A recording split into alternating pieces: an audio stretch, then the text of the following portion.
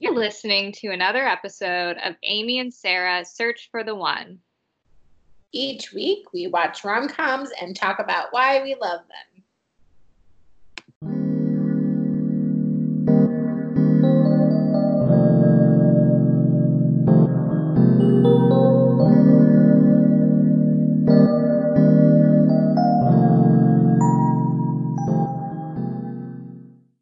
Hello. Hello from yonder. Hello again. I'm Amy. And I'm Sarah. And we're still searching. We're searching for the one. We are. Will we ever find the one? I don't know. Just keep listening. Maybe. Yeah, I found a one. But did you find the one? I don't know. Yeah, that's still up for debate. Especially, as the more we do these rom-com deep dives, the more I feel like we're just like scratching the surface of the rom-coms. Like, right? Don't you feel that way? Like, I feel like we're like, while I feel like I'm watching a ton of rom-coms and we're talking about them a ton, I still feel like there's like thousands of rom-coms that we're just never going to get to. There's so many. And I feel like at different times in my life, I feel like I used to know what the one was. Now I don't know. It changed. Yeah. This is like, I feel like this show will help us like really be able to be like, what's our favorite rom-coms of all time? Well, like soon we'll be able to answer that question. Because that is a hot question that people ask constantly.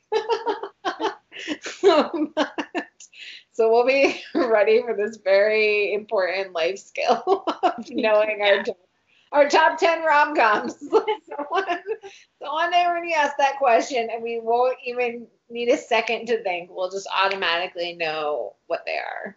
That really is like one of those questions that's usually so hard to answer when it's like, what is your favorite movie? And they only give you one slot. It's like, why do you ask? Like, there's thousands of movies out there. Why do I have to pick one? Yeah. I always just do The Little Mermaid, though, for that. Because it's like, it is one of my favorite movies. It's like about mermaids. It's a cartoon. It's really easy. And it's just like an immediate answer. I think it tells people that I'm full of whimsy and silliness. So it's pretty much a good answer for that because, yeah, like, and especially over time, like your favorite movies change a lot. And some movies, you love at different points in your life. And then you like get older and you watch again and you're like, this is crap. I feel like I've even learned that lesson during our podcast because some movies that I like, but I remember loving, like Monte Carlo is a great example. I remember loving that movie. And when we rewatched it, I was like, that's all right. Like, it's good. It's fine. But like, I probably don't need to see it again in my lifetime. Like, that's all right. So, like, I hadn't seen it before. So I wonder if like during my younger days, if I would have liked it. Mm-hmm. I didn't really. Well, it's hard to say where you're going to be with these rom-coms sometimes, I feel like if you're a little more like desperate in love, some of them are like, you want to watch more. But I'm not. Anyway, this week we're talking about an interesting rom-com trope, I guess, or theme, and which is also, you have to be careful because it could be illegal in your workplace as well. But we're talking about rom-coms, like about workplaces, like workplace rom-coms. This is all like, I feel like very like, with, let's say like a warning that like, this is an inspiration to like start a rom-com at your workplace because like, remember, like there's laws like sexual harassment. We take that seriously. And also workplace is not necessarily a place to find love, but it is a place you spend a lot of time. So like that, and that's typically like, I think people do fall in love at work. Like I think that's like now, before it used to be like being set up or like a mutual friend, I do think like people that are coworkers or they like used to be coworkers, I think that's like the number one way most people meet now because we all just like work too much. Yeah. Like like even if it's not like like maybe your coworker would set you up with someone or something like that. Like, but I do think that workplace is you like just like meeting friends, for example, because like you normally like after you graduate school, like college or high school, it's like hard to meet people. Like, where do you go to meet people? The only other place is like work, where unless you like have energy for a hobby that involves other people. So, like, yeah, I think part of it is out of like convenience.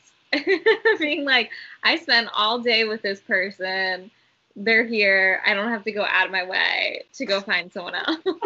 Is that your strategy for love, Sarah? Like, just right in front of you? Yeah.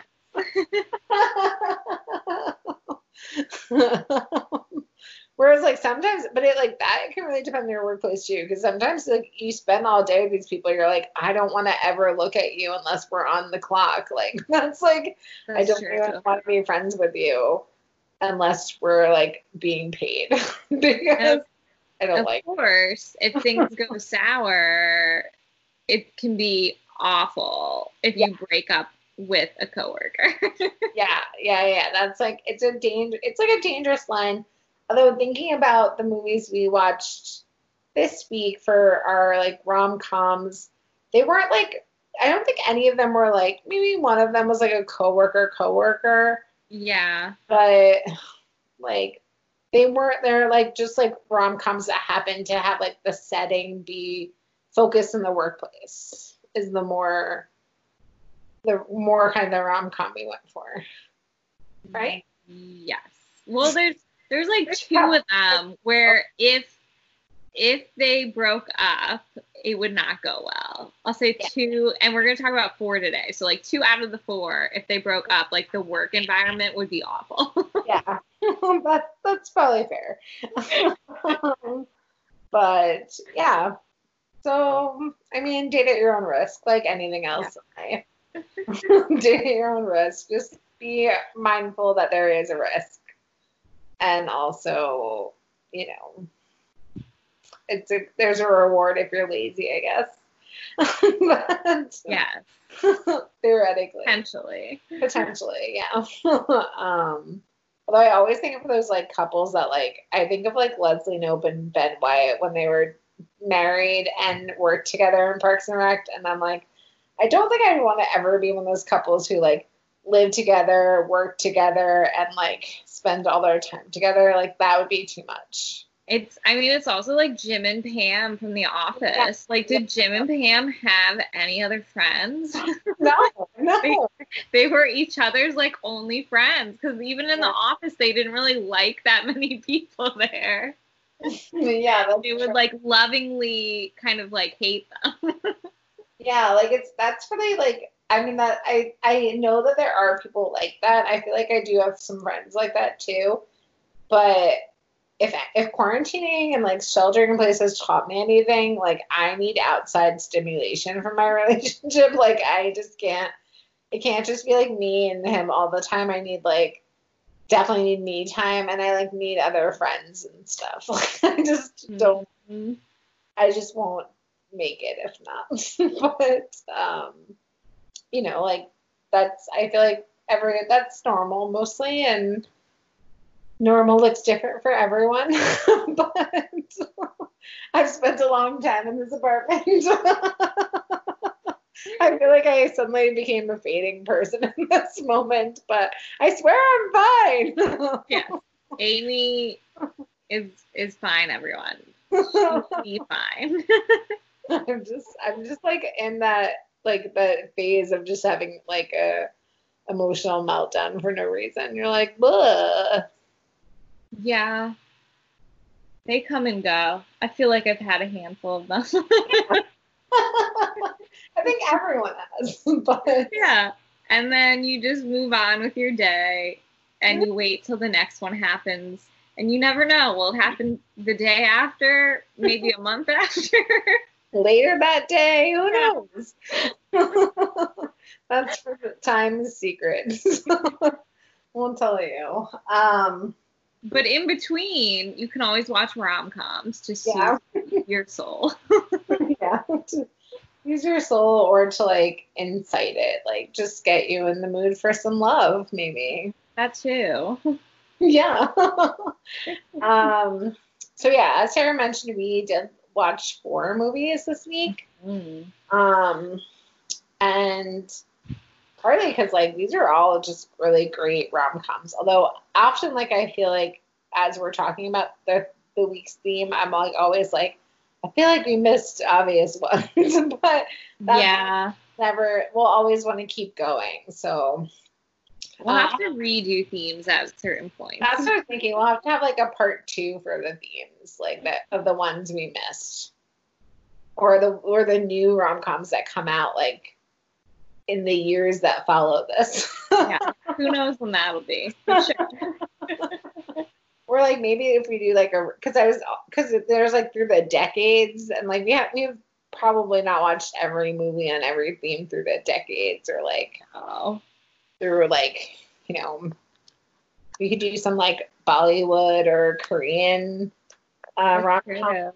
They always recommend me Korean rom-coms on Netflix, so I feel like they just see something that I don't see for myself. There's a bunch of like Spanish language rom-coms too. Mm-hmm. So many. There's French rom-coms as well. I think like that. Yeah, I've watched some French rom-coms on Netflix because like I guess I'm looking at something that is bringing me more international titles. It just happens fairly often that I'm watching something and then I'm like, oh, they're speaking a different language. So like, I won't necessarily get it all the time. So it takes me a minute. But I have accidentally watched a number of rom-coms in different languages and some of them have been really funny. It is like there is something like cultural about humor. So like sometimes I'm like, I don't get that, but like, I don't think that joke is for me. So, but someone falling down the steps is always going to be a hit for laughs. So, that's universal. Anyway, so the rom-coms we're looking at for our contenders, not our winner, but our contenders, we're kind of going to think about discussing them through the years because we picked like an old favorite for this time as like I feel like it's so iconic. I guess I'm just gonna start with the linear. Do it. But it's so iconic to think of a workplace rom-com, to think of the hit movie from 1988, Working Girl, starring a very young Melanie Griffin and Sigourney. That's wrong. Viewer. I got it right that time. Yeah, and a very young also Harrison Ford, which I also in my head was like, I was really thinking he was Richard Gere. I knew he wasn't, but like my brain had it component. I was like, I kept thinking of this movie like Pretty Woman, and that's why. And I was like, what a weird like similarity. But then I was like, oh, it's the wrong guy. So I guess they're kind of similar. I've never really compared them in my mind, but like looks wise, somewhat. Yeah, and also it's like this like disenfranchised like white guy who's like bored of his life, who like stumbles on this like girl who's trying to be something beyond her looks. Yeah. And like kind of like discovers her and like takes her through the process of it and then like judges her for it and then falls in love with her. So like there was both that theme to me and also I felt like it was like kind of like a Cinderella movie. Like it definitely has like the basically the movie is like Melanie Griffin stars as this like assistant who she's kind of like Sarah and I were discussing, she's kind of like a feminist icon in some ways because she's like trying to like better herself and she like she gets viewed as for being sexy all the time but tries to like show men that she's like more than just her looks and wants to like work in like some sort of finance, like something. There was a lot of work in this movie. I was like, oh, this is boring. But and then her boss, who's like a female, like somewhat empowered person, breaks her leg and needs her assistant to kind of take over some things for her. And Melanie Griffin like very much slides into this role and like pretends that she's like this high powered person. And I very much felt like at the end, towards the end, when she gets like found out in that boardroom with Sigourney Weaver like calling her out for being an assistant, I very much felt like it was the moment in Ever After when Angelica Houston is like, she's just a servant, like she's no princess, she's a servant, like, and like tears off her wing. Like it felt like the same moment to me. Like, but maybe not, because Sarah's giving me a very strange look right now where she's trying to like beautiful mind it. She can't. I'm just trying to like think in my head. It's just like, I'll say yes. I'll agree with you. But it kind of is like a Cinderella story, because she like is like, she's like, while she's viewed, it's like a sexy Cinderella because she's like very much viewed for her looks. But then she like kind of, she cuts her hair and she starts dressing more like polished professional, like her transformation.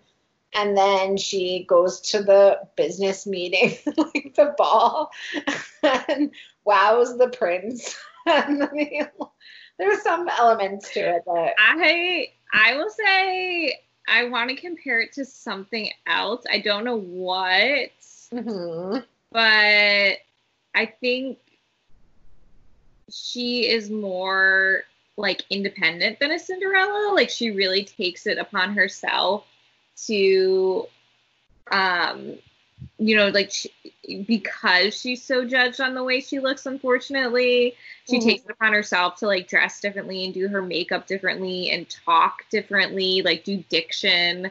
And she really is like a go-getter, and she uses the opportunity to kind of like step up and see what can happen, rather than being like, Cinderella just makes me think of like someone giving someone something, like a fairy godmother comes in and like gives you the tools you need, and then you're happy ever after is like with a guy. And Melanie Griffith's character just wanted like success. That's what she wanted. But then if you think of it like Ever After, which is kind of like a play, like you've seen Ever After, right? I haven't. That's atrocious. Like, you have to watch that movie. It's a different kind of Cinderella. She is more like, she just wants to like live on her like family's farm, and like her stepmother has ruined the farm, but she wants like her stepmother to just leave so that she can just be on her farm with her like her family friends who are all like servants with her. And she like she wants nothing to do with the prince. She just like wants to like read books and like stay at home. She's my kind of gal. But she kind of gets like swept up in it a little bit. I mean, you have to watch Ever After. Like, we may have to do Cinderella movies soon so you can watch it, because it's so good. I just like, I feel like I need to like stop recording right now and go watch the movie, because like I feel that connection to it. But just wait, Sarah. When you watch it, you're gonna feel that way too. Okay. A Working Girl is like very like, it's the 80s. Like the hair is crazy, like crazy. Joan Cusack is in it, who plays her friend. She has absolutely insane hair. And Alex Baldwin plays Melanie Griffin's like sweet boyfriend. Did you say Alex or Alec? I don't know. I think I heard you say Alex. Whatever. That's not his name. When he lets me call him that. Oh, okay.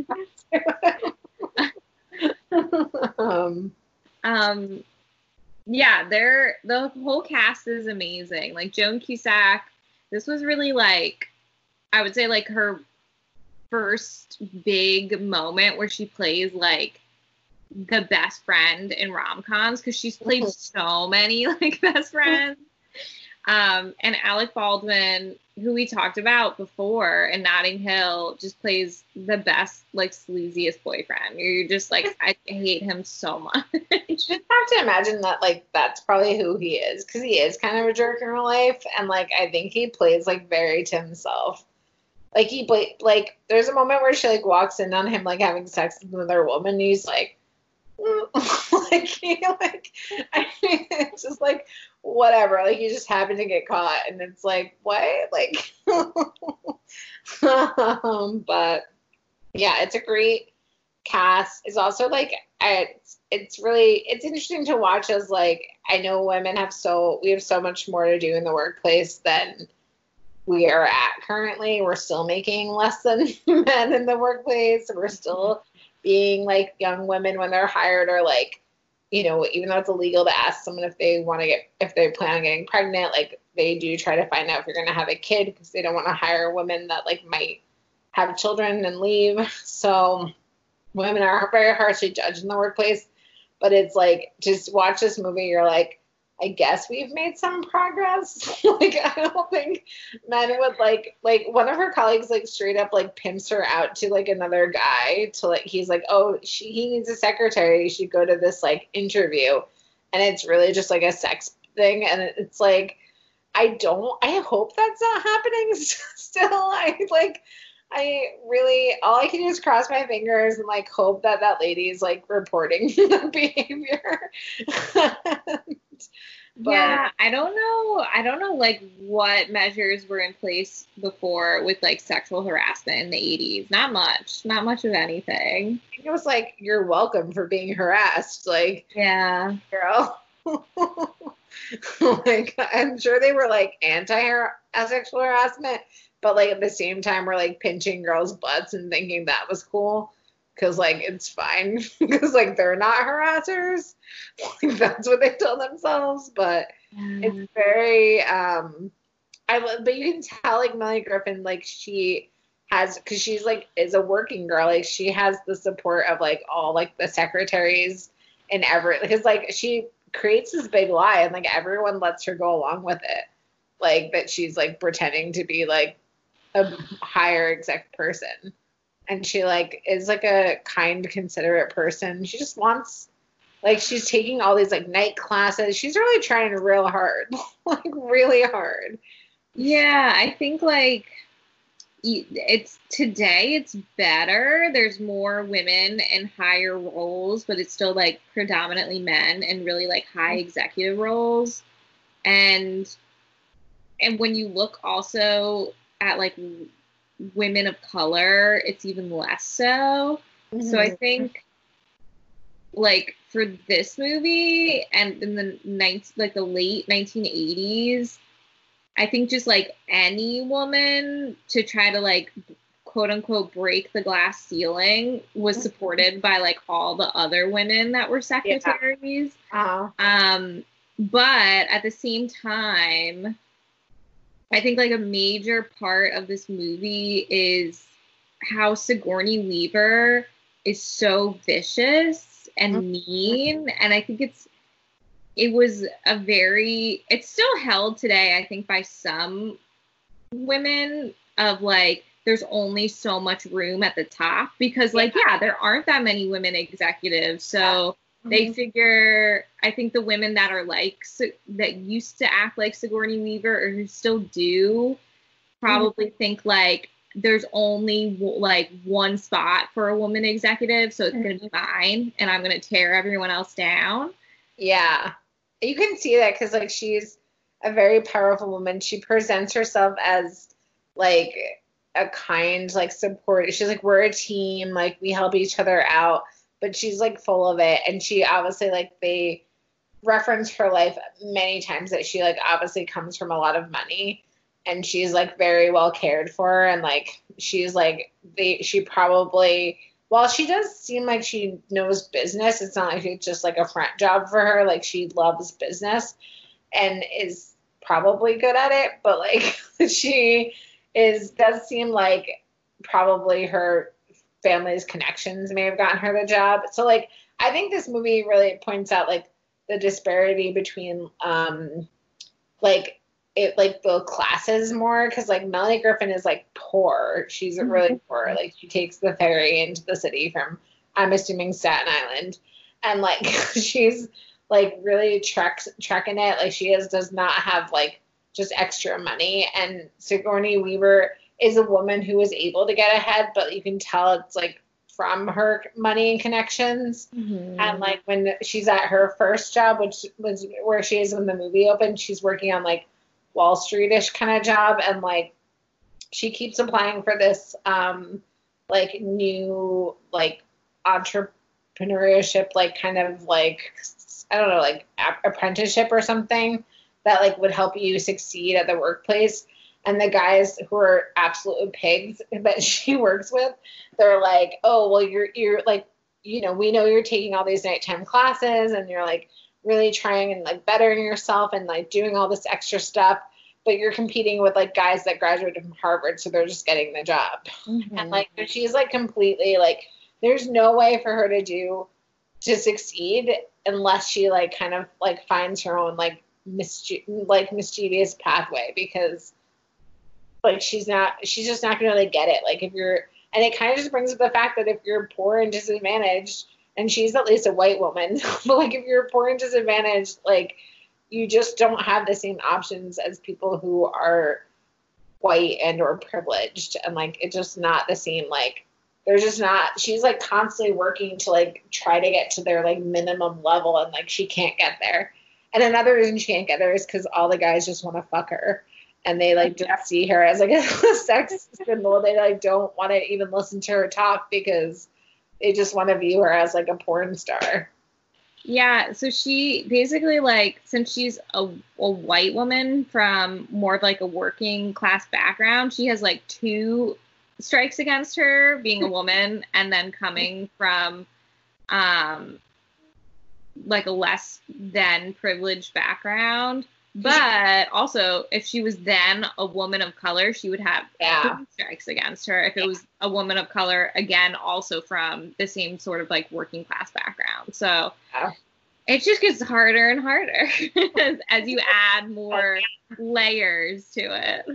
Yeah, she definitely was, I think, has said that she like worked for, like she worked all day and went to school at night for 5 years to get her bachelor's degree. Yeah. Like that is like something that a lot of like the male colleagues she has, or even Sigourney Weaver's character, like they just graduated high school, went to college, and their parents paid for them to go to school, or like, you know, probably didn't even take out a loan. They probably just got paid for it, but it's like they're doing fine. So like they didn't have to like hustle so much just to get to like there's really just, I mean, it's just the illusion of an even playing field, because there's just not an even playing field. No. But that's Working Girl. I recommend watching it and, you know, thinking about what's gotten better. It's definitely a classic. It needs to be watched. And also, before we forget, there's Carly Simon's like anthem from that movie. Oh yeah. Let the River Run. Like it's just like amazing as she's like on the boat, like going into the city. Yeah. It's such an inspiring song. It is. And we've all sang it to ourselves. Yep. It also has a good styling of I think it's that movie that they really styled like the Lady in Red song. I think they did. Yeah, and I was like singing along to the lyrics, and I was like, what song is this? And then it was Lady in Red, which was such a surprise to me. Anyway, our next movie, we're doing the runner-ups in chronological, so we can talk about like how work has evolved. Sarah, do you want to start off with the next one? Sure. The next one is 2 Weeks Notice, which came out in 2002. And it stars Sandra Bullock and Hugh Grant. And we're fast forwarding from Working Girl to like almost 15 years after. So the dynamic is different. Sandra Bullock plays Hugh Grant's attorney. So he's he's basically like a Trump-esque like real estate mogul. But he's like a lovable kind of buffoon, not necessarily like someone you would hate. Although she doesn't like him in the beginning. Sandra Bullock's lawyer character is very liberal, and she's kind of like an activist, and so they need each other because she's protesting one of his construction sites, and she is so like witty and smart that he basically wants her immediately as part of his legal team. So he like snaps her up and promises to kind of like use her in a positive way, and she can like save sites and she could be more effective at saving and preserving sites if she's working for him rather than against him. So they work together, but he slowly over time abuses their working relationship and constantly asks her for for pieces of advice and decision making round the clock. Like he asks her to help pick out a mattress. He'll ask her like what tie to wear. It'll be like 4 o'clock in the morning, and he'll call her and ask her a question. And she's at his disposal basically, and she has enough, so she puts in her 2 weeks notice and says like, I cannot work for you anymore. I've lost it. And he's not happy about it. He wants to like keep her, but he does agree to let her go. And basically he like gets a replacement for her, and there's some jealousy that kind of like really brings up some feelings that were always there. It was pretty obvious they were always there, and she ends up leaving eventually, and you're gonna have to remind me of the ending because I know how it ultimately ends. But what happens when she leaves? So she leaves and she gets a job at Legal Aid. That's right. And then he and the replacement, her name, I can't remember. It's sad because I just watched this movie like 3 hours ago, but whatever. They like, just go about like their business, because right before, one of the deals of them working together was that like he was going to save the community center, which was her next like big plan. And so right after she like as she's like giving her notice, they realize that like they can no longer save the community center. It's like cheaper just to knock it down. And so that's like kind of what their big fight at the end. And then she goes to Legal Aid to work, and he keeps working with June. That's her name. He keeps working with June, and they like go ahead on their plans to demolish the community center. But then when he's at the community center giving a speech about like what the new thing they're building there, he realizes that he's like in love with her, and then changes the speech and says that like they're gonna save the community center. And he says he goes to her at Legal Aid and like gives her this long speech that he wrote himself, and about like her and him and falling for each other, and like references the building a little bit, and like fighting for what you believe in. And then he leaves because she doesn't say anything. She's like, it's too late. You went back on your promise. And he leaves. And then all the women in the Legal Aid are like looking at her like, this guy just professes love. Like, you're supposed to go after him.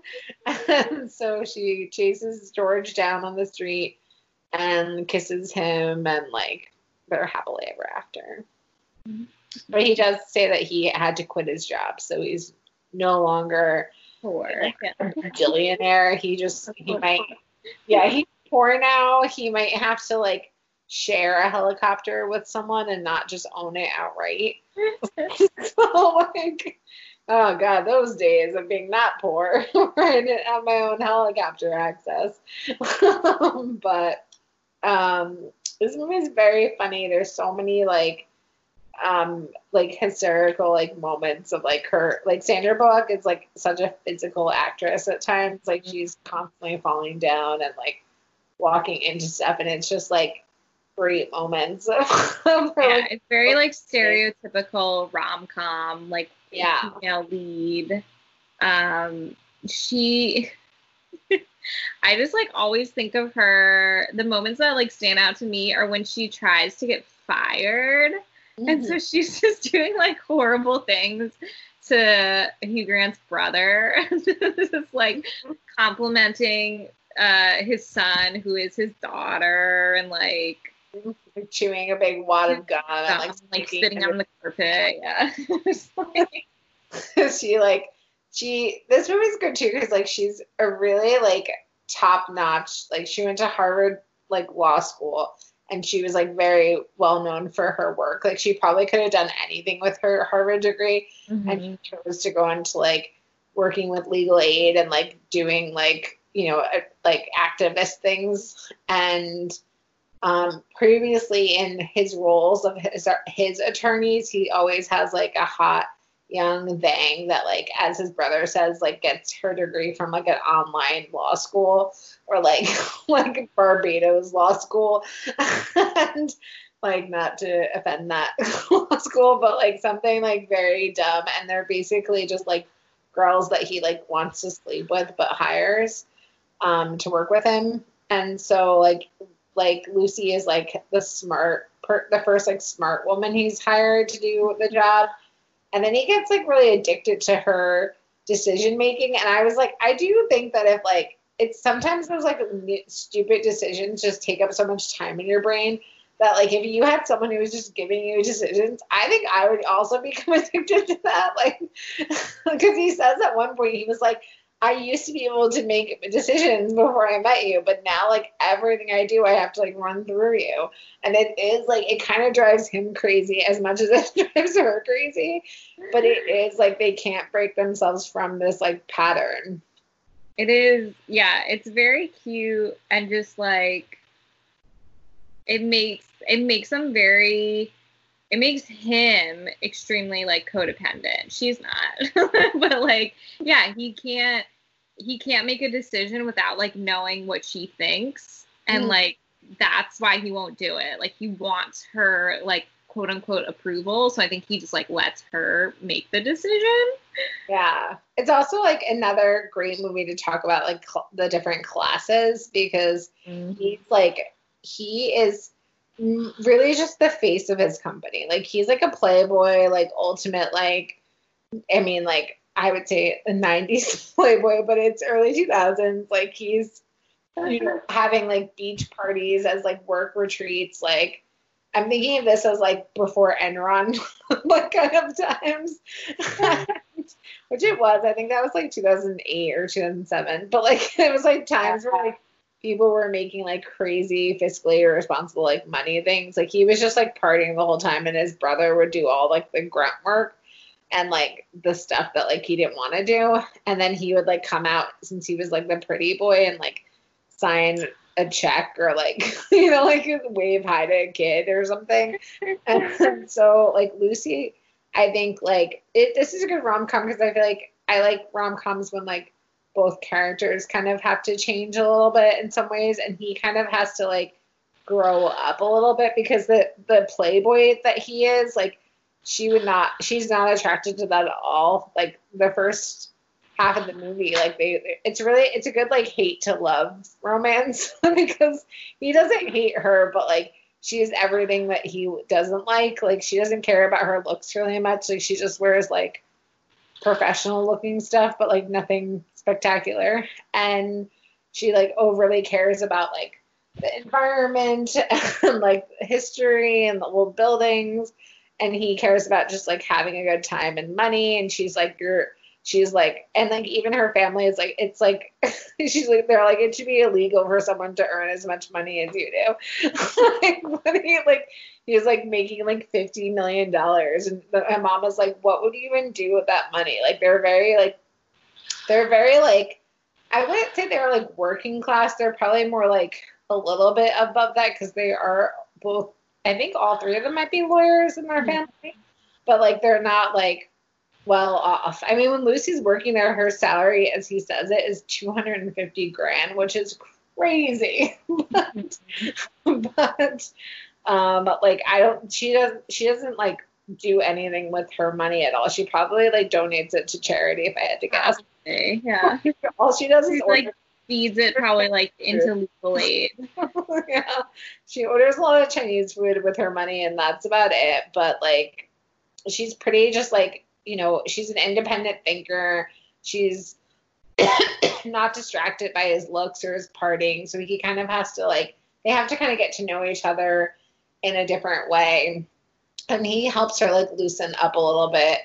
And like, you know, because I think she does have a boyfriend in the movie, Ansel, who's like never really seen. They met each other when they both did like the Peace Corps, right? He's like off doing like Peace Corps stuff. And like they don't really like aren't even in each other's life really. So it's kind of a different relationship.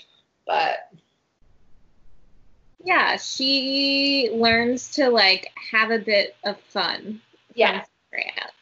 Yeah, and like you don't have to be like, serious all the time. Like she can be fun. But yeah, there's a lot of like, I think there's like a lot of good workplace stuff, although it is like very fantastical workplaces, like jet setting around the city and like going to the Hamptons. It's very like well-to-do workplaces and like very like extraordinary circumstances, like going to like a tennis match for charity.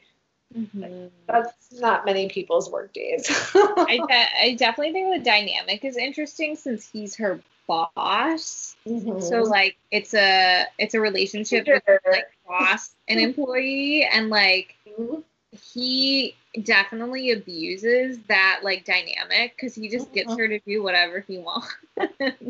Yeah, like it is interesting about that because when June is coming aboard as the new hire, and at one point she like makes a comment of like, you know, I just was working around the clock for him, and June is like, well, I'll be better about like putting up my boundaries for like work and personal life.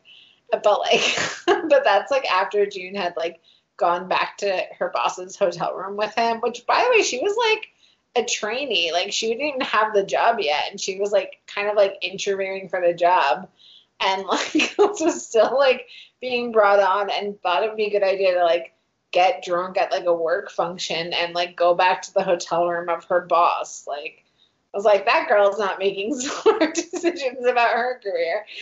But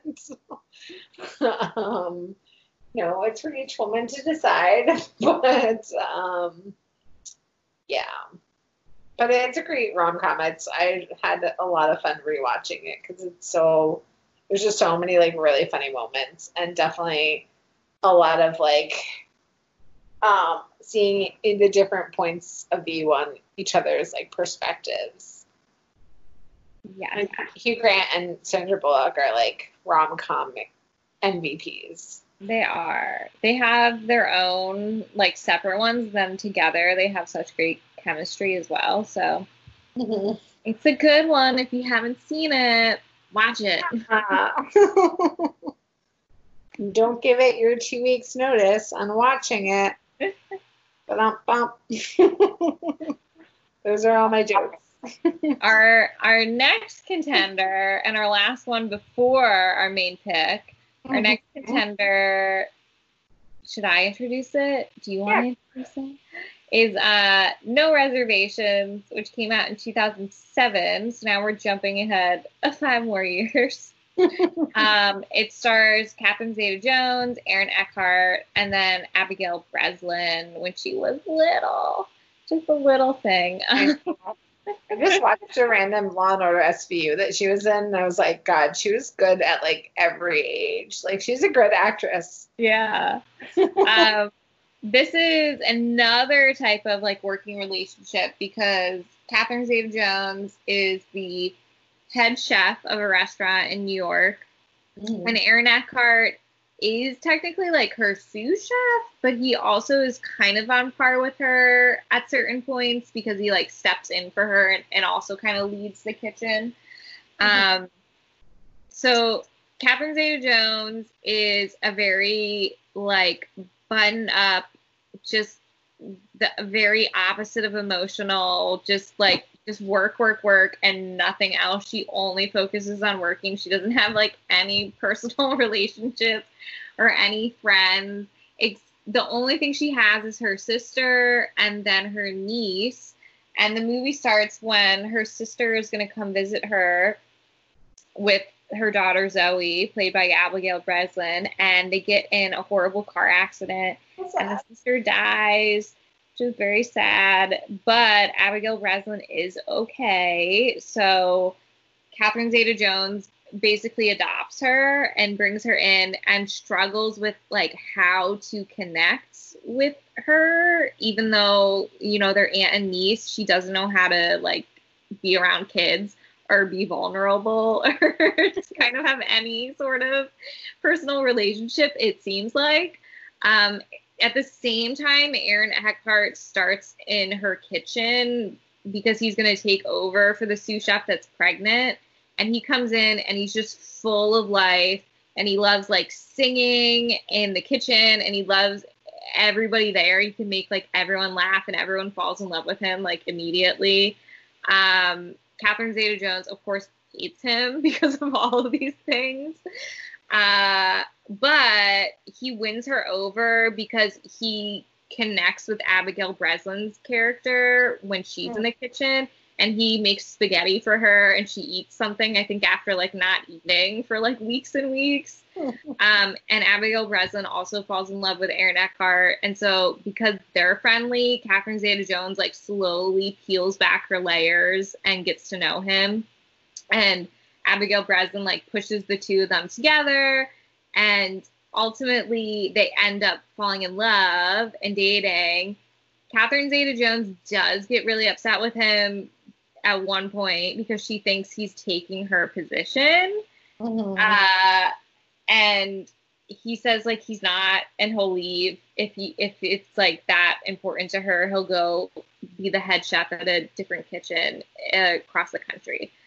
But Catherine Zeta-Jones decides ultimately to quit the kitchen that she's working for, and she does it in the most like epic scene ever where she quits, where a customer keeps sending back food, and she's known to kind of confront customers if they don't like her food. So she goes out with a raw steak and just like nails it on the table. Just like she's like leaves. She's like, that felt so good, and just like leaves. It's pretty amazing. And it ends with her and Aaron Eckhart and Abigail Breslin opening their own restaurant. Like it's named after the three of them, and that's it. They live happily ever after, as far as we know. Yeah, it's really. I love this rom-com. It's like, to me, has like all like the things, like you'll cry when you watch. Like I always cry when like her sister dies, and like it's so sad. And then it's so emotional.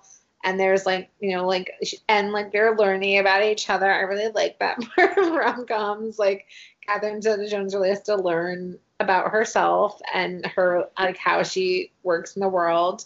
And she's also like, I feel like she is such a good actress, and like I always forget she's a good actress because like I just think of her as like a celebrity, and like because she like got very famous for like marrying what's his name? Michael Douglas. Michael Douglas. Yeah. And I was like, Charlie Sheen. I was like, wait, that's wrong.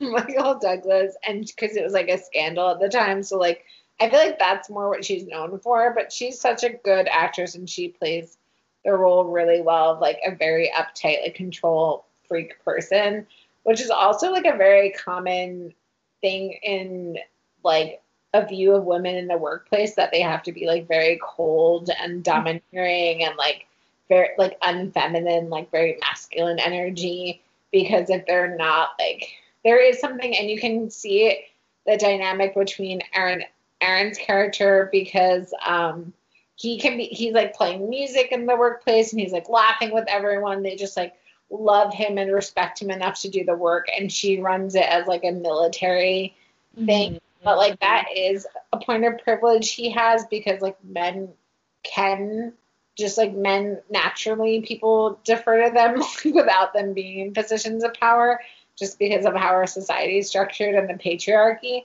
So like he doesn't really have to like be a dominating presence to get people to like follow along with him. And like she is a woman in power, which is, she's like the head chef at this like very, very exclusive like restaurant in the village, it seems, and like really like where they have like regulars who are spending like hundreds of dollars on dinner like all the time. And it's really like it is a lot of pressure. And like I think in general, like in real life, like women struggle a lot in like the being chefs, because they're not taken as seriously as men. So she's very like perfection is her name. So it is like having his character come on is like kind of a fun back and forth buffering, but like it's also like obviously the feminist in me. I'm just like, well, if she was like loosey goosey in the kitchen, nobody would take her seriously. Like she kind of has to be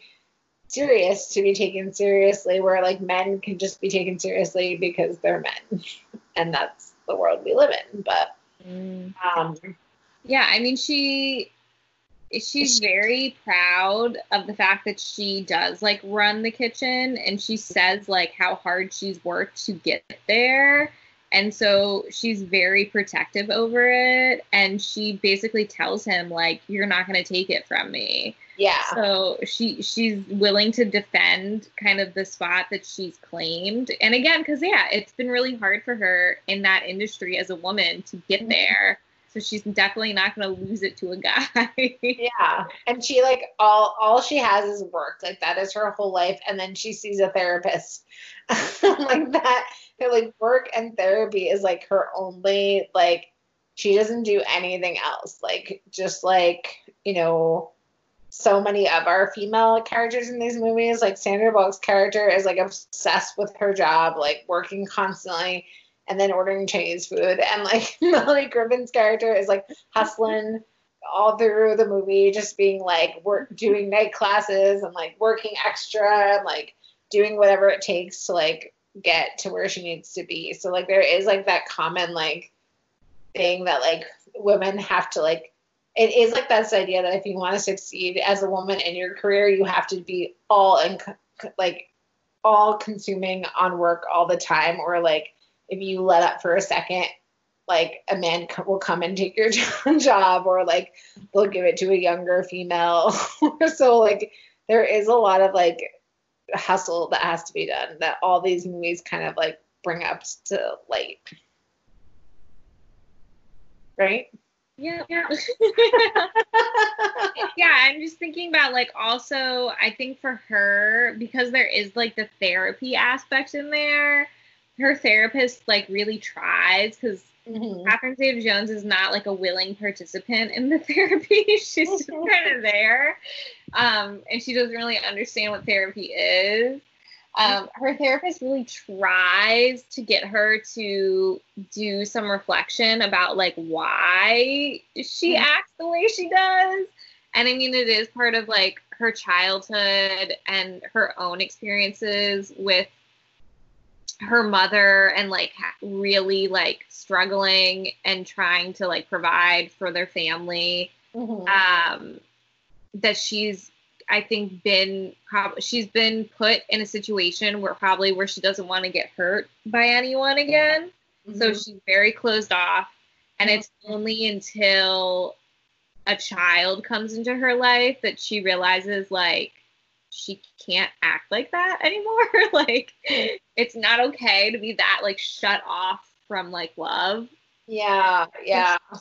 She first falls in love with her niece, really, and then that like opens the door for her to fall in love with a guy.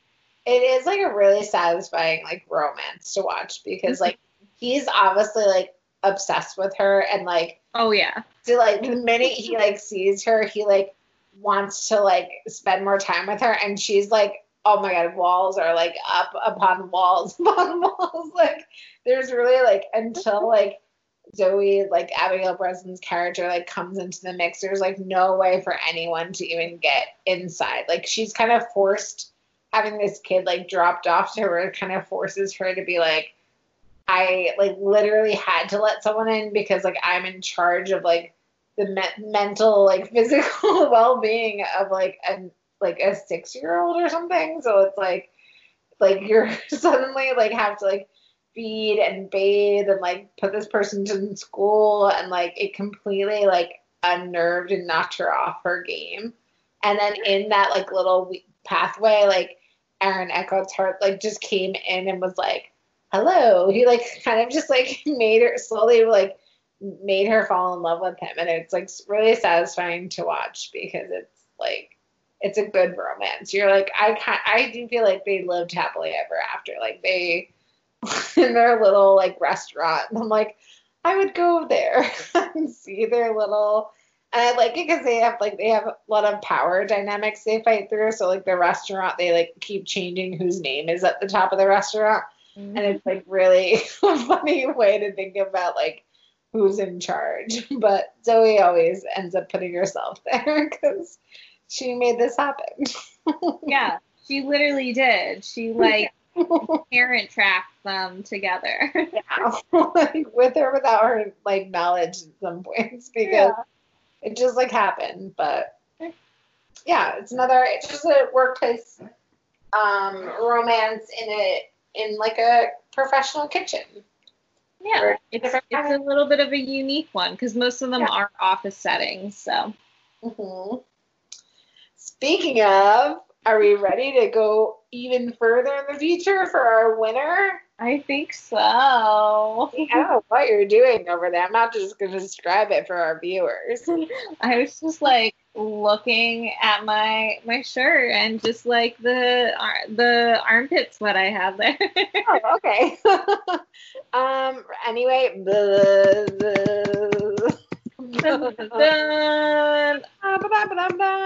our winner is Set It Up. Came out in 2018, and it is actually a Netflix movie because that's a thing. Yep. It wasn't with the previous 3 we talked about, but it was not. Like Netflix wasn't even a thing in, I don't know what year Netflix started, but like who knows? Someone else look up that math. Anyway, this is a great rom-com. I was actually just because I'm doing this podcast, but I was watching this earlier, and even my fiance was laughing hysterically at this rom-com, and he probably wouldn't say that he like purposely watches rom-coms. He does watch a lot in his new life with me, but like I don't think previously he watched a lot, as he's normally just watching like Star Trek and Twin Peaks when I let him have the TV. But anyway, it is a great workplace rom-com. It's really funny, and it shows the life. Another class dynamic is thinking about assistants. It features 2 assistants. I actually do not know their names in real life, but they're both kind of like, I didn't look it up because I forgot.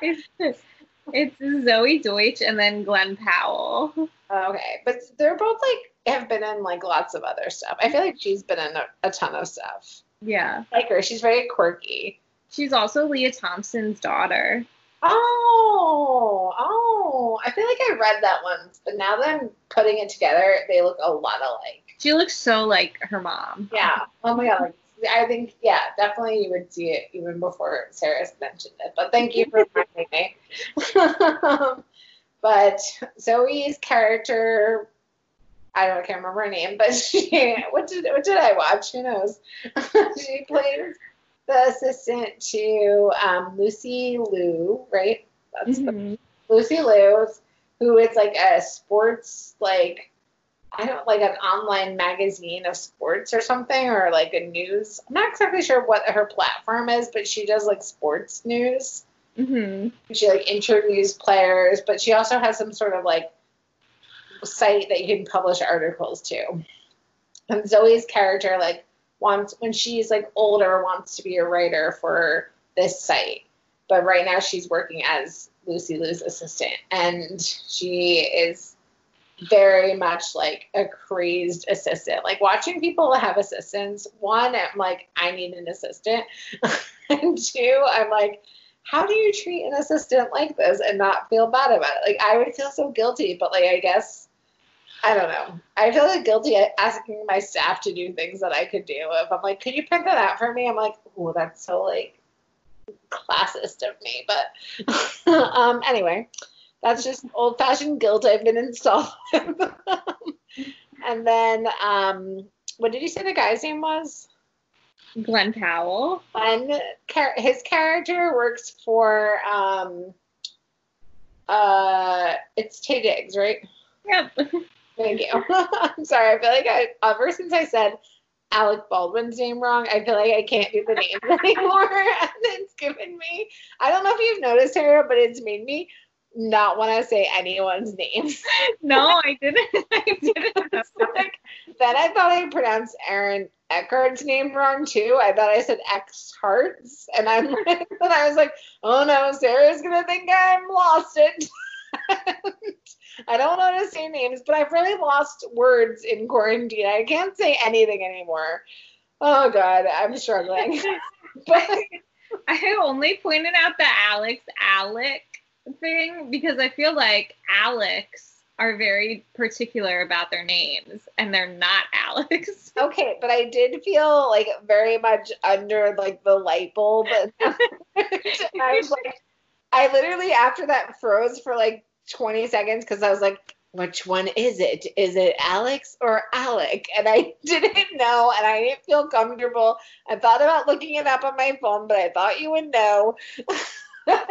So, I had no idea that you were going through all this turmoil for the last like however long. I apologize. I had no idea. I've been feeling so much turmoil. It feels good to get it out in the open, but I thought it was just like a moment where I just had mentioned it and then we had moved on. No, I froze for so long after you said that to me because I was like, I don't know how to continue. Is it Alex or Alec? I feel like it's Alec, but what if I'm saying it wrong this whole time and no one ever told me? Anyway, so besides, obviously this is why I can't have an assistant because I will think about these things for 500 years.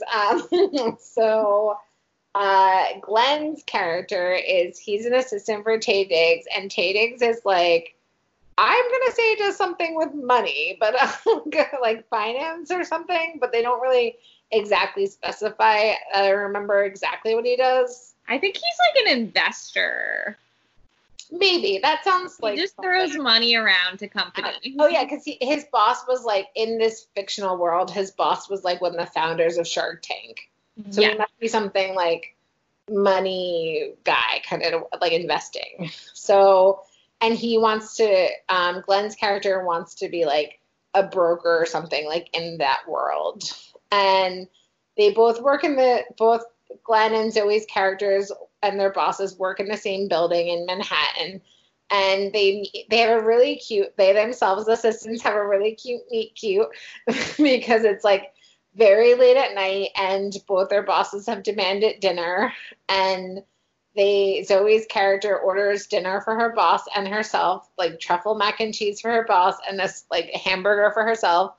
And the guy comes with her food and she doesn't have any cash, so she can't pay for it. And then Glenn comes out of the corner after he's been calling every place to see what's open and nothing's open. And he like buys the dinner off of the delivery guy who just wants to get paid. And then like is like, bye. And so he's like, well, let's split the dinners because there's 2 dinners in here and we can split it. And she kind of like makes this like hamburger with truffle mac and cheese on it and like kale, and like then like splits it so that both their bosses can have dinner. And they, of course, like by the time they get upstairs, both their bosses are like on their way out. So like all of that was for nothing. But she goes like later to pay Glenn's character back. And the two of them are joking around about how they're like always the last people in the office. Like their bosses work them like round the clock. They're like constantly, the boss is like, what's my favorite color from when I was 3? And like if they don't know the answer, they get like in huge trouble. And it's basically like this impossible job that like exhausts them, that they can't do anything. Glenn's character is like dating a model, or that wants to be a supermodel, and he like can never spend time with her because he's constantly working. And Zoe's character, like she like hasn't gone on any dates, and her roommate just got engaged, and like her life feels like, you know, very stagnant in comparison. So they had to plan. They had to plan to set up their bosses together so that their bosses will like go off and be together and be happy-ish, and they can like have their nights back and their weekends back.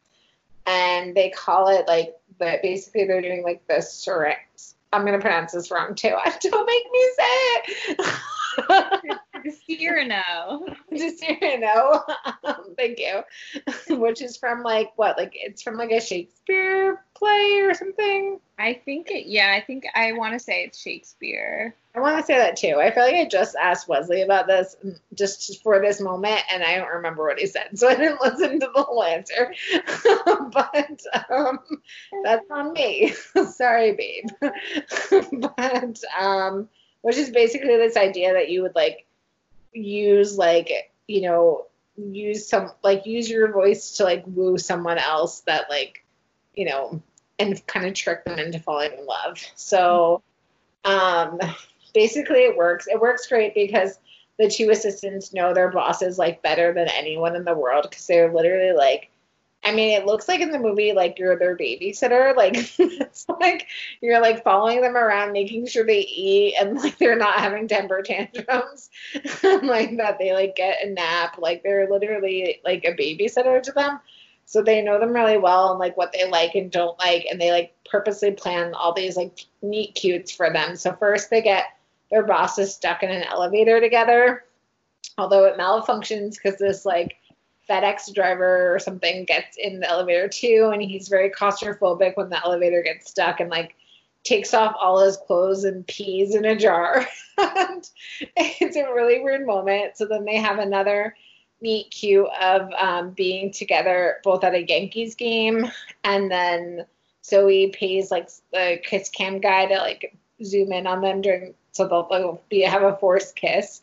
And which I have a lot of thoughts about kiss cams that I won't necessarily get into right now, but it's like a very funny, it's just like there's a lot of funny times where they're like trying perfectly to get their bosses together. And as Sarah and I talked about before this started, like it's a good winner because they talk about like the famous tropes of like rom-coms, like the zany scenarios and like having a meet cute and like knowing what your partner likes and like purposely like being zany and putting yourself in the middle of that stuff.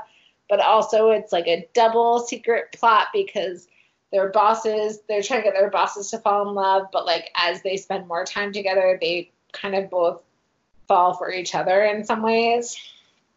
It's a really fun movie. I like it too because it introduced me to like a phrase of something I do all the time, like the over dick around thing, which is what Zoe calls like when they're gonna meet for the baseball game. She's like, I got here early and thought I had time, so she like went to a Yankees like paraphernalia store and like bought all this like Yankee like foam fingers and hats and stuff, and then she was late to meet Glenn's character, and I was like, I do that all the time. If I like have an extra 5 minutes in the morning, I'll be like, this is a good time to rearrange my sock drawer, and like it's not the time. It's always like a random task that I would like never want to do. I'm like, this is a good time to like open all my mail. Like then it's like 13 minutes have passed and I'm like late for work again. But anyway, Yes. And so they get their bosses to fall in love, their lives start to improve in some ways, but like being in charge of their boss's love life is especially hard when they like as they start to fall deeper and deeper and they like get engaged, right? Mm-hmm. And then Zoe kind of starts to feel bad about it because they've manufactured so much of their relationship, and also because Taye Diggs' character is cheats on Lucy Liu's character, and you don't she respects her enough even though she's a demanding boss and kind of evil towards her at times, she respects her boss enough not to not want to get her heartbroken and humiliated that she's being cheated on. So yeah. For the ending, but yeah, the main issue is that Glenn's character finds out about the cheating before Zoe's character, and he's gonna go along with it because he's about to get a promotion, and he's finally gonna work his way up and get the money to impress his model girlfriend.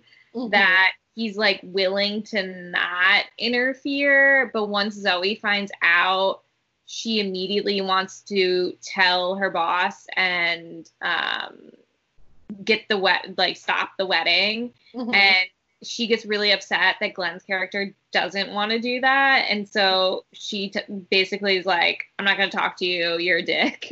Yeah. And then tells Lucy Liu's character, who gets upset with her and doesn't believe her. Mm-hmm. And so the wedding is still on. What was that? And she fires her. She does fire her, yeah. And she gets upset with her. So Zoe's character goes off on her own and tries to write the article that she talks about the whole movie, but has not written at all. And while that's happening, Glenn's character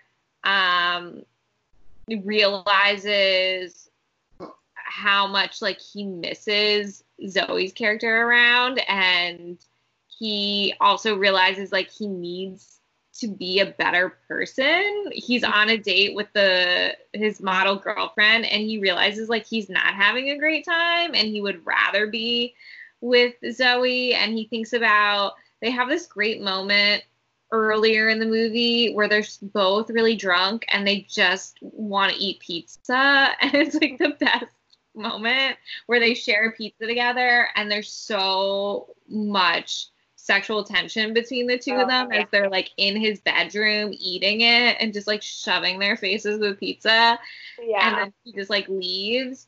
And so he remembers that's the best meal he's ever had, and he doesn't want to be with the model.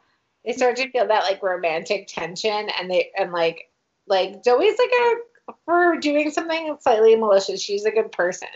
So mm-hmm. She's very much aware that he has a girlfriend, and she's oh, you know what would be better, eating this pizza at home alone. And she's I'm gonna go. But that in comparison to he takes his model girlfriend to this very fancy restaurant that Kanye and Kim Kardashian went to, and the food is minuscule little works of art, and he's they're paying hundreds of dollars for this tiny little meal, and he's the best meal I had was $1 pizza with someone, and he basically realizes that his model girlfriend and the life he thinks he wants for himself is not actually what makes him happy and fulfills him. And he also has a great his roommate's played by Pete Dickinson. Davidson. I don't know anything.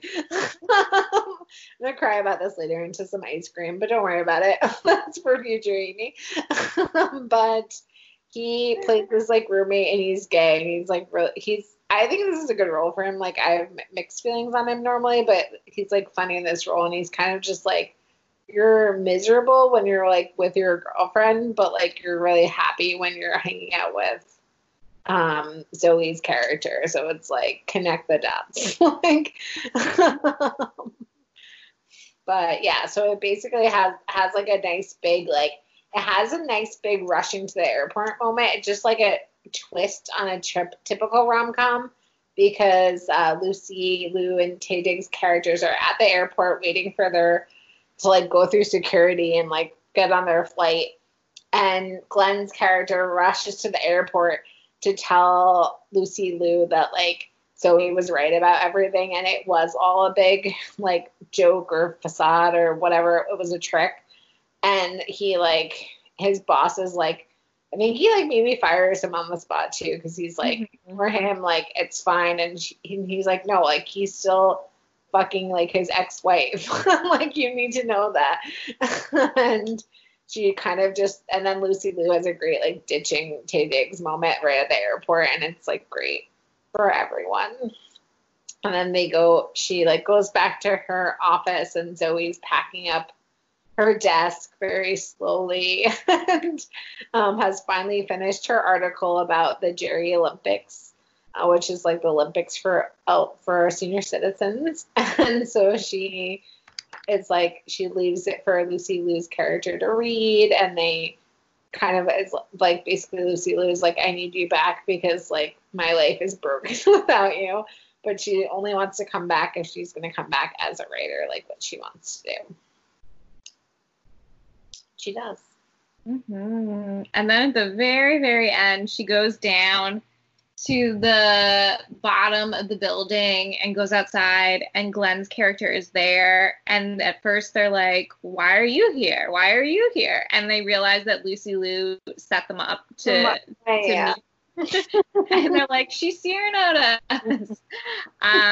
And he tells her kind of what has happened, that he quit his job and he needs to figure out what he really wants to do. He didn't know really the whole time. He just wanted money. So now he needs to figure out like what he wants to do with his life.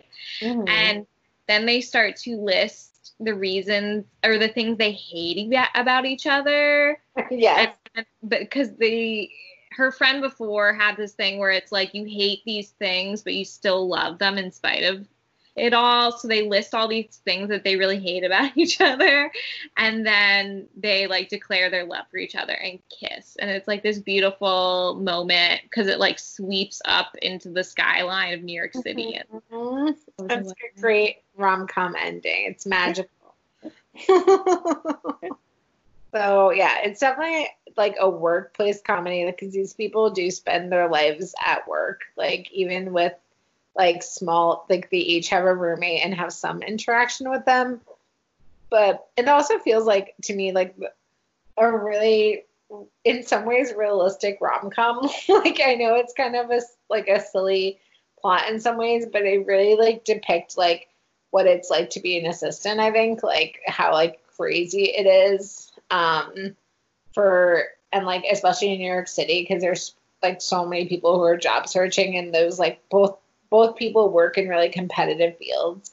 And they do talk about at one point, like Glenn's character is like 28 or something, and she's a little younger. So but at one point she's like, as long as I'm not doing this when I'm still 28, because that would be like something's wrong in your life. And he was like, I'm 28. And so like, it is like kind of just hit this like, this young professional in New York City who are like really like grinding to like work in these industries, and they kind of have to be treated like crap for a while, like to like earn their keep or whatever. But I don't know, I would have a lot of issues being an assistant, as I was thinking about in this movie, because I just would get tired of doing all this grunt work that I wouldn't want to do. And yeah, this one is interesting because it's like the opposites almost to the other movies, where like they're so tired of working they really want to break, and that's like the whole point of them setting up their bosses. They're like, they want personal lives, they don't want to work as much, so they try to set up their bosses. It's interesting to look at the bosses, because like Taye Diggs is just awful. He's just like an awful boss and awful like love interest. And then Lucy Liu's character isn't like the best boss, but she is to other people. She is a really great mentor and a role model, and she's super focused on work, again, because she is a woman and she's had to really like put aside a personal life to get where she is. So she's not a bad person, and Zoe's character really loves her. She doesn't like dislike her. It's just like she's tired of working all the time. Yeah, like she very much is. It's actually like it is kind of sad in some ways because Lucy Liu's character is like at one point Zoe's like going through her like her like invitations, and they're all to like baby showers or like parties, and it's like she basically is like, I can't go, like Lucy's like, I can't go to all these like baby parties, like my site is my baby, like that's what I put all my energy into. But like obviously she wants to have like a romantic life and her job, but like she's had to really choose her job, and probably because I'm sure a lot of men don't take her seriously because of how career focused she is, because she's very like her and Catherine Zeta-Jones would like have a like a good like a good networking group for the two of them, but like they're really serious about work. But she is like a good like she like mentors the like her fellow like alum graduate, and she is about like getting a like doing what it takes to get ahead. And she does like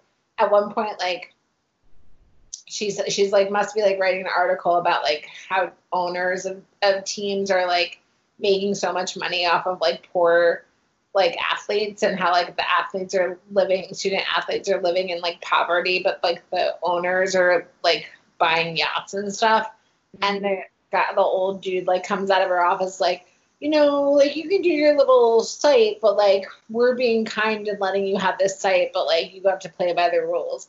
And she's like, I'm publishing it anyway. So like she's kind of is like a trailblazer in some ways. And Taye Diggs' character is horrible. Like I was watching it thinking like, oh, are men like really still allowed to add like this at work where you can just throw like computer laptops on the floor and like smash them? And like it wasn't even his laptop, it was his assistant's laptop, and like he regularly like throws tantrums, and he hardly also is like never doing work. He's just like mostly throwing a tantrum in the movie and like about different things, and just like yelling at people, and going to his like secret men's only club where he's like not also probably not doing any work.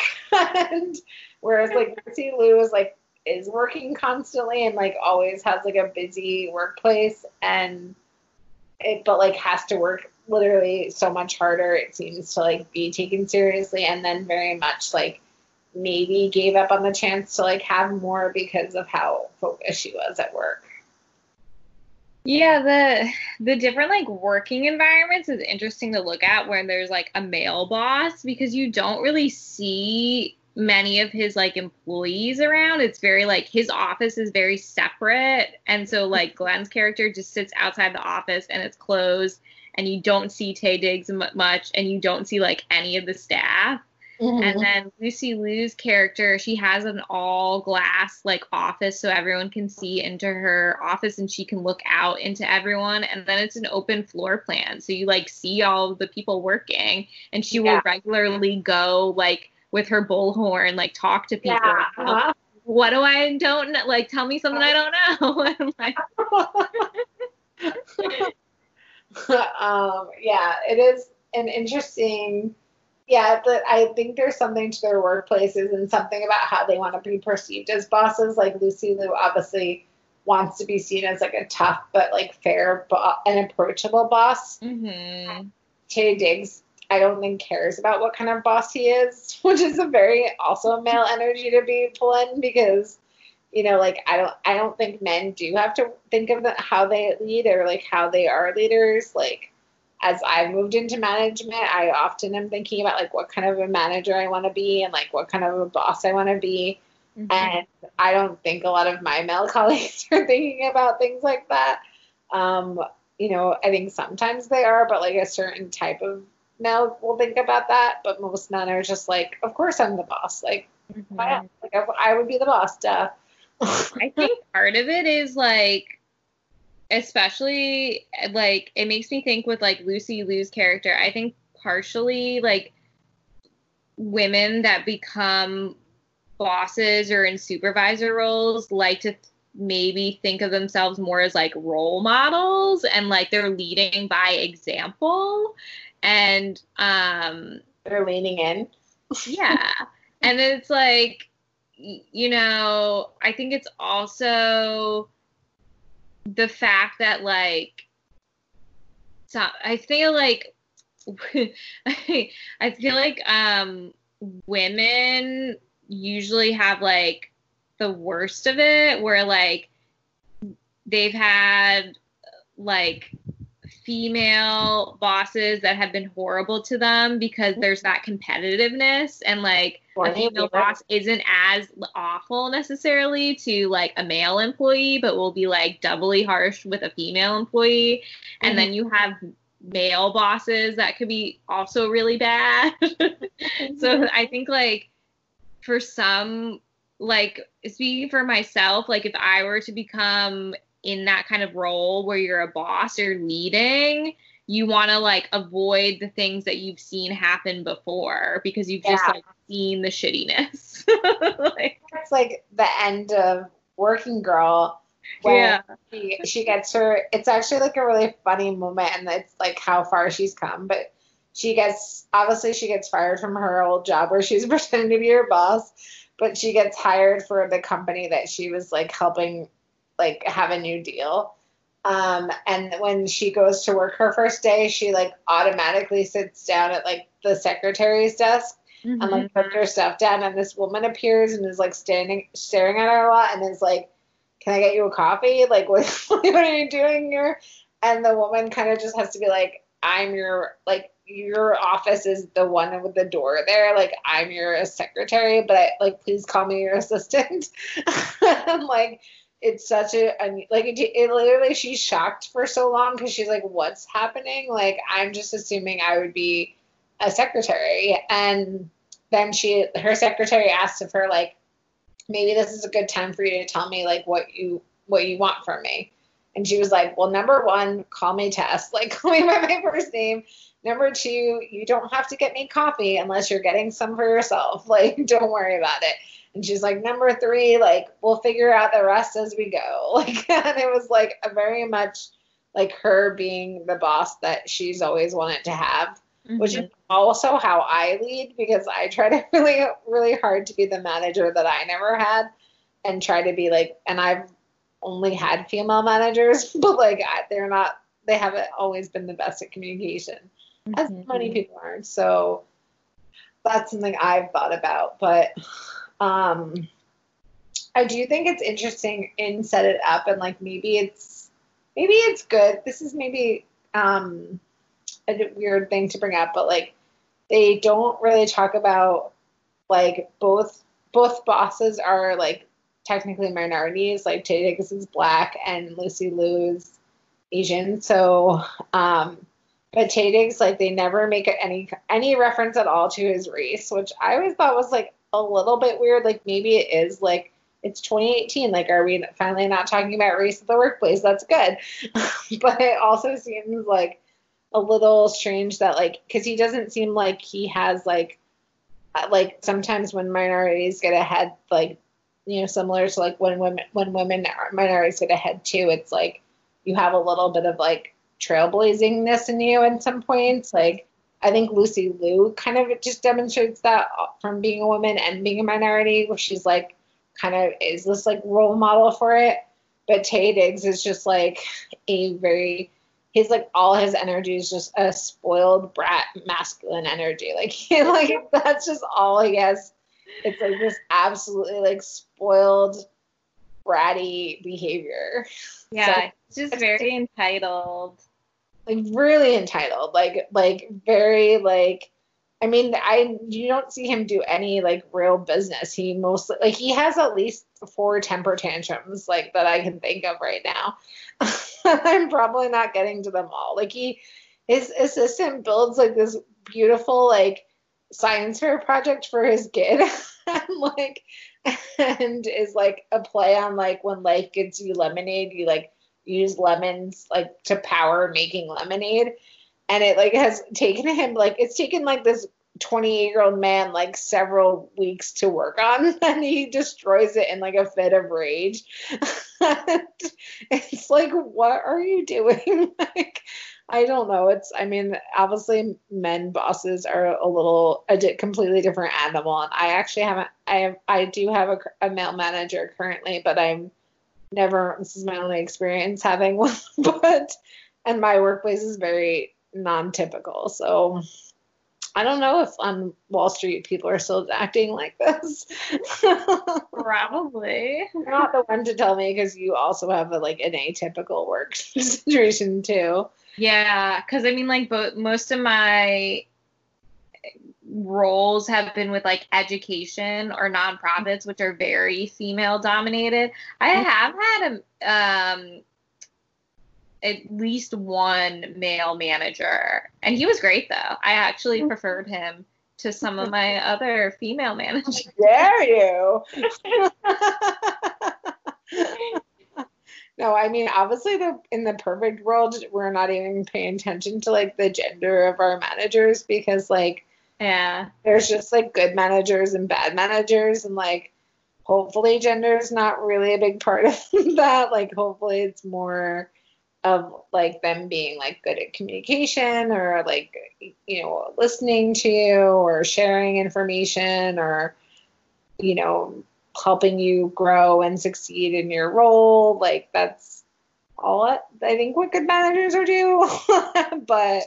and to like use gender stereotypes against themselves, I would say those are typically more feminine stereotypes. So yes, that means we should have more female bosses. Yeah. Let's have women do belong in the House of Representatives. Mm-hmm. I am liking that has been like more of a boom of getting women involved in like politics and stuff. Obviously, but always like movies like these movies we've been watching, like definitely Working Girls for me makes me think about like how, because like there is like a women's network of workers, and definitely the secretaries, like the secretaries and like assistants, they like know what's up in a company. Like even when I worked in education, whenever like everyone was like, make sure you're nice to the school secretary, because she will like make or break your experience there. And it was true. Like the school secretary like knew everything, and like it could really ruin your life or improve it. So it was like a lot of power in a role that like isn't necessarily powerful, but like it always makes me feel like I wish that, and maybe this is what I'll do with my life, but like it makes me wish that like there were more like female secret societies, because like I feel like women have like been the type of like, we're the as I was watching a show where they reference this, so excuse my paraphrase, but like in the olden times we were the gatherers, so we had to know where everything was so we could gather it. So it's like I wish we could build on like women's intrinsic ability to like communicate with people, and be like open and sharing of information, as like forming a more female societies where we help each other up. That's my dream. Whereas like men have like a lot of secret societies or like groups that only men can go to, which always infuriates me, because like men have the whole goddamn world. Like, why do they need another spot to be? I'm like, it's great to be a man in the world. Like, you have anything, like the world's your oyster. So like, why do you need a separate club where like you're away from all women, when like that's just life? So those societies too, they seem very like either hedonistic or very like power hungry. It doesn't seem like they're there for good. They're not. They're there for like having like a lot of drinking and like orgies, gambling, and like bringing women in for sex. Like that's really like that's what like I would like a female society to like help each other and like figure things out and like problem solve as women. Like just like the countries that are led by women are handling coronavirus way better than ones that are run by men. So more females in the workplace and in the politics. Yeah. I think that's a good note to end on. So, Speaking of which, Jason Segel, if you're listening and you'd like to help this female rise up to power, give me a call. call Amy. Call me. I'm here. Ding ding.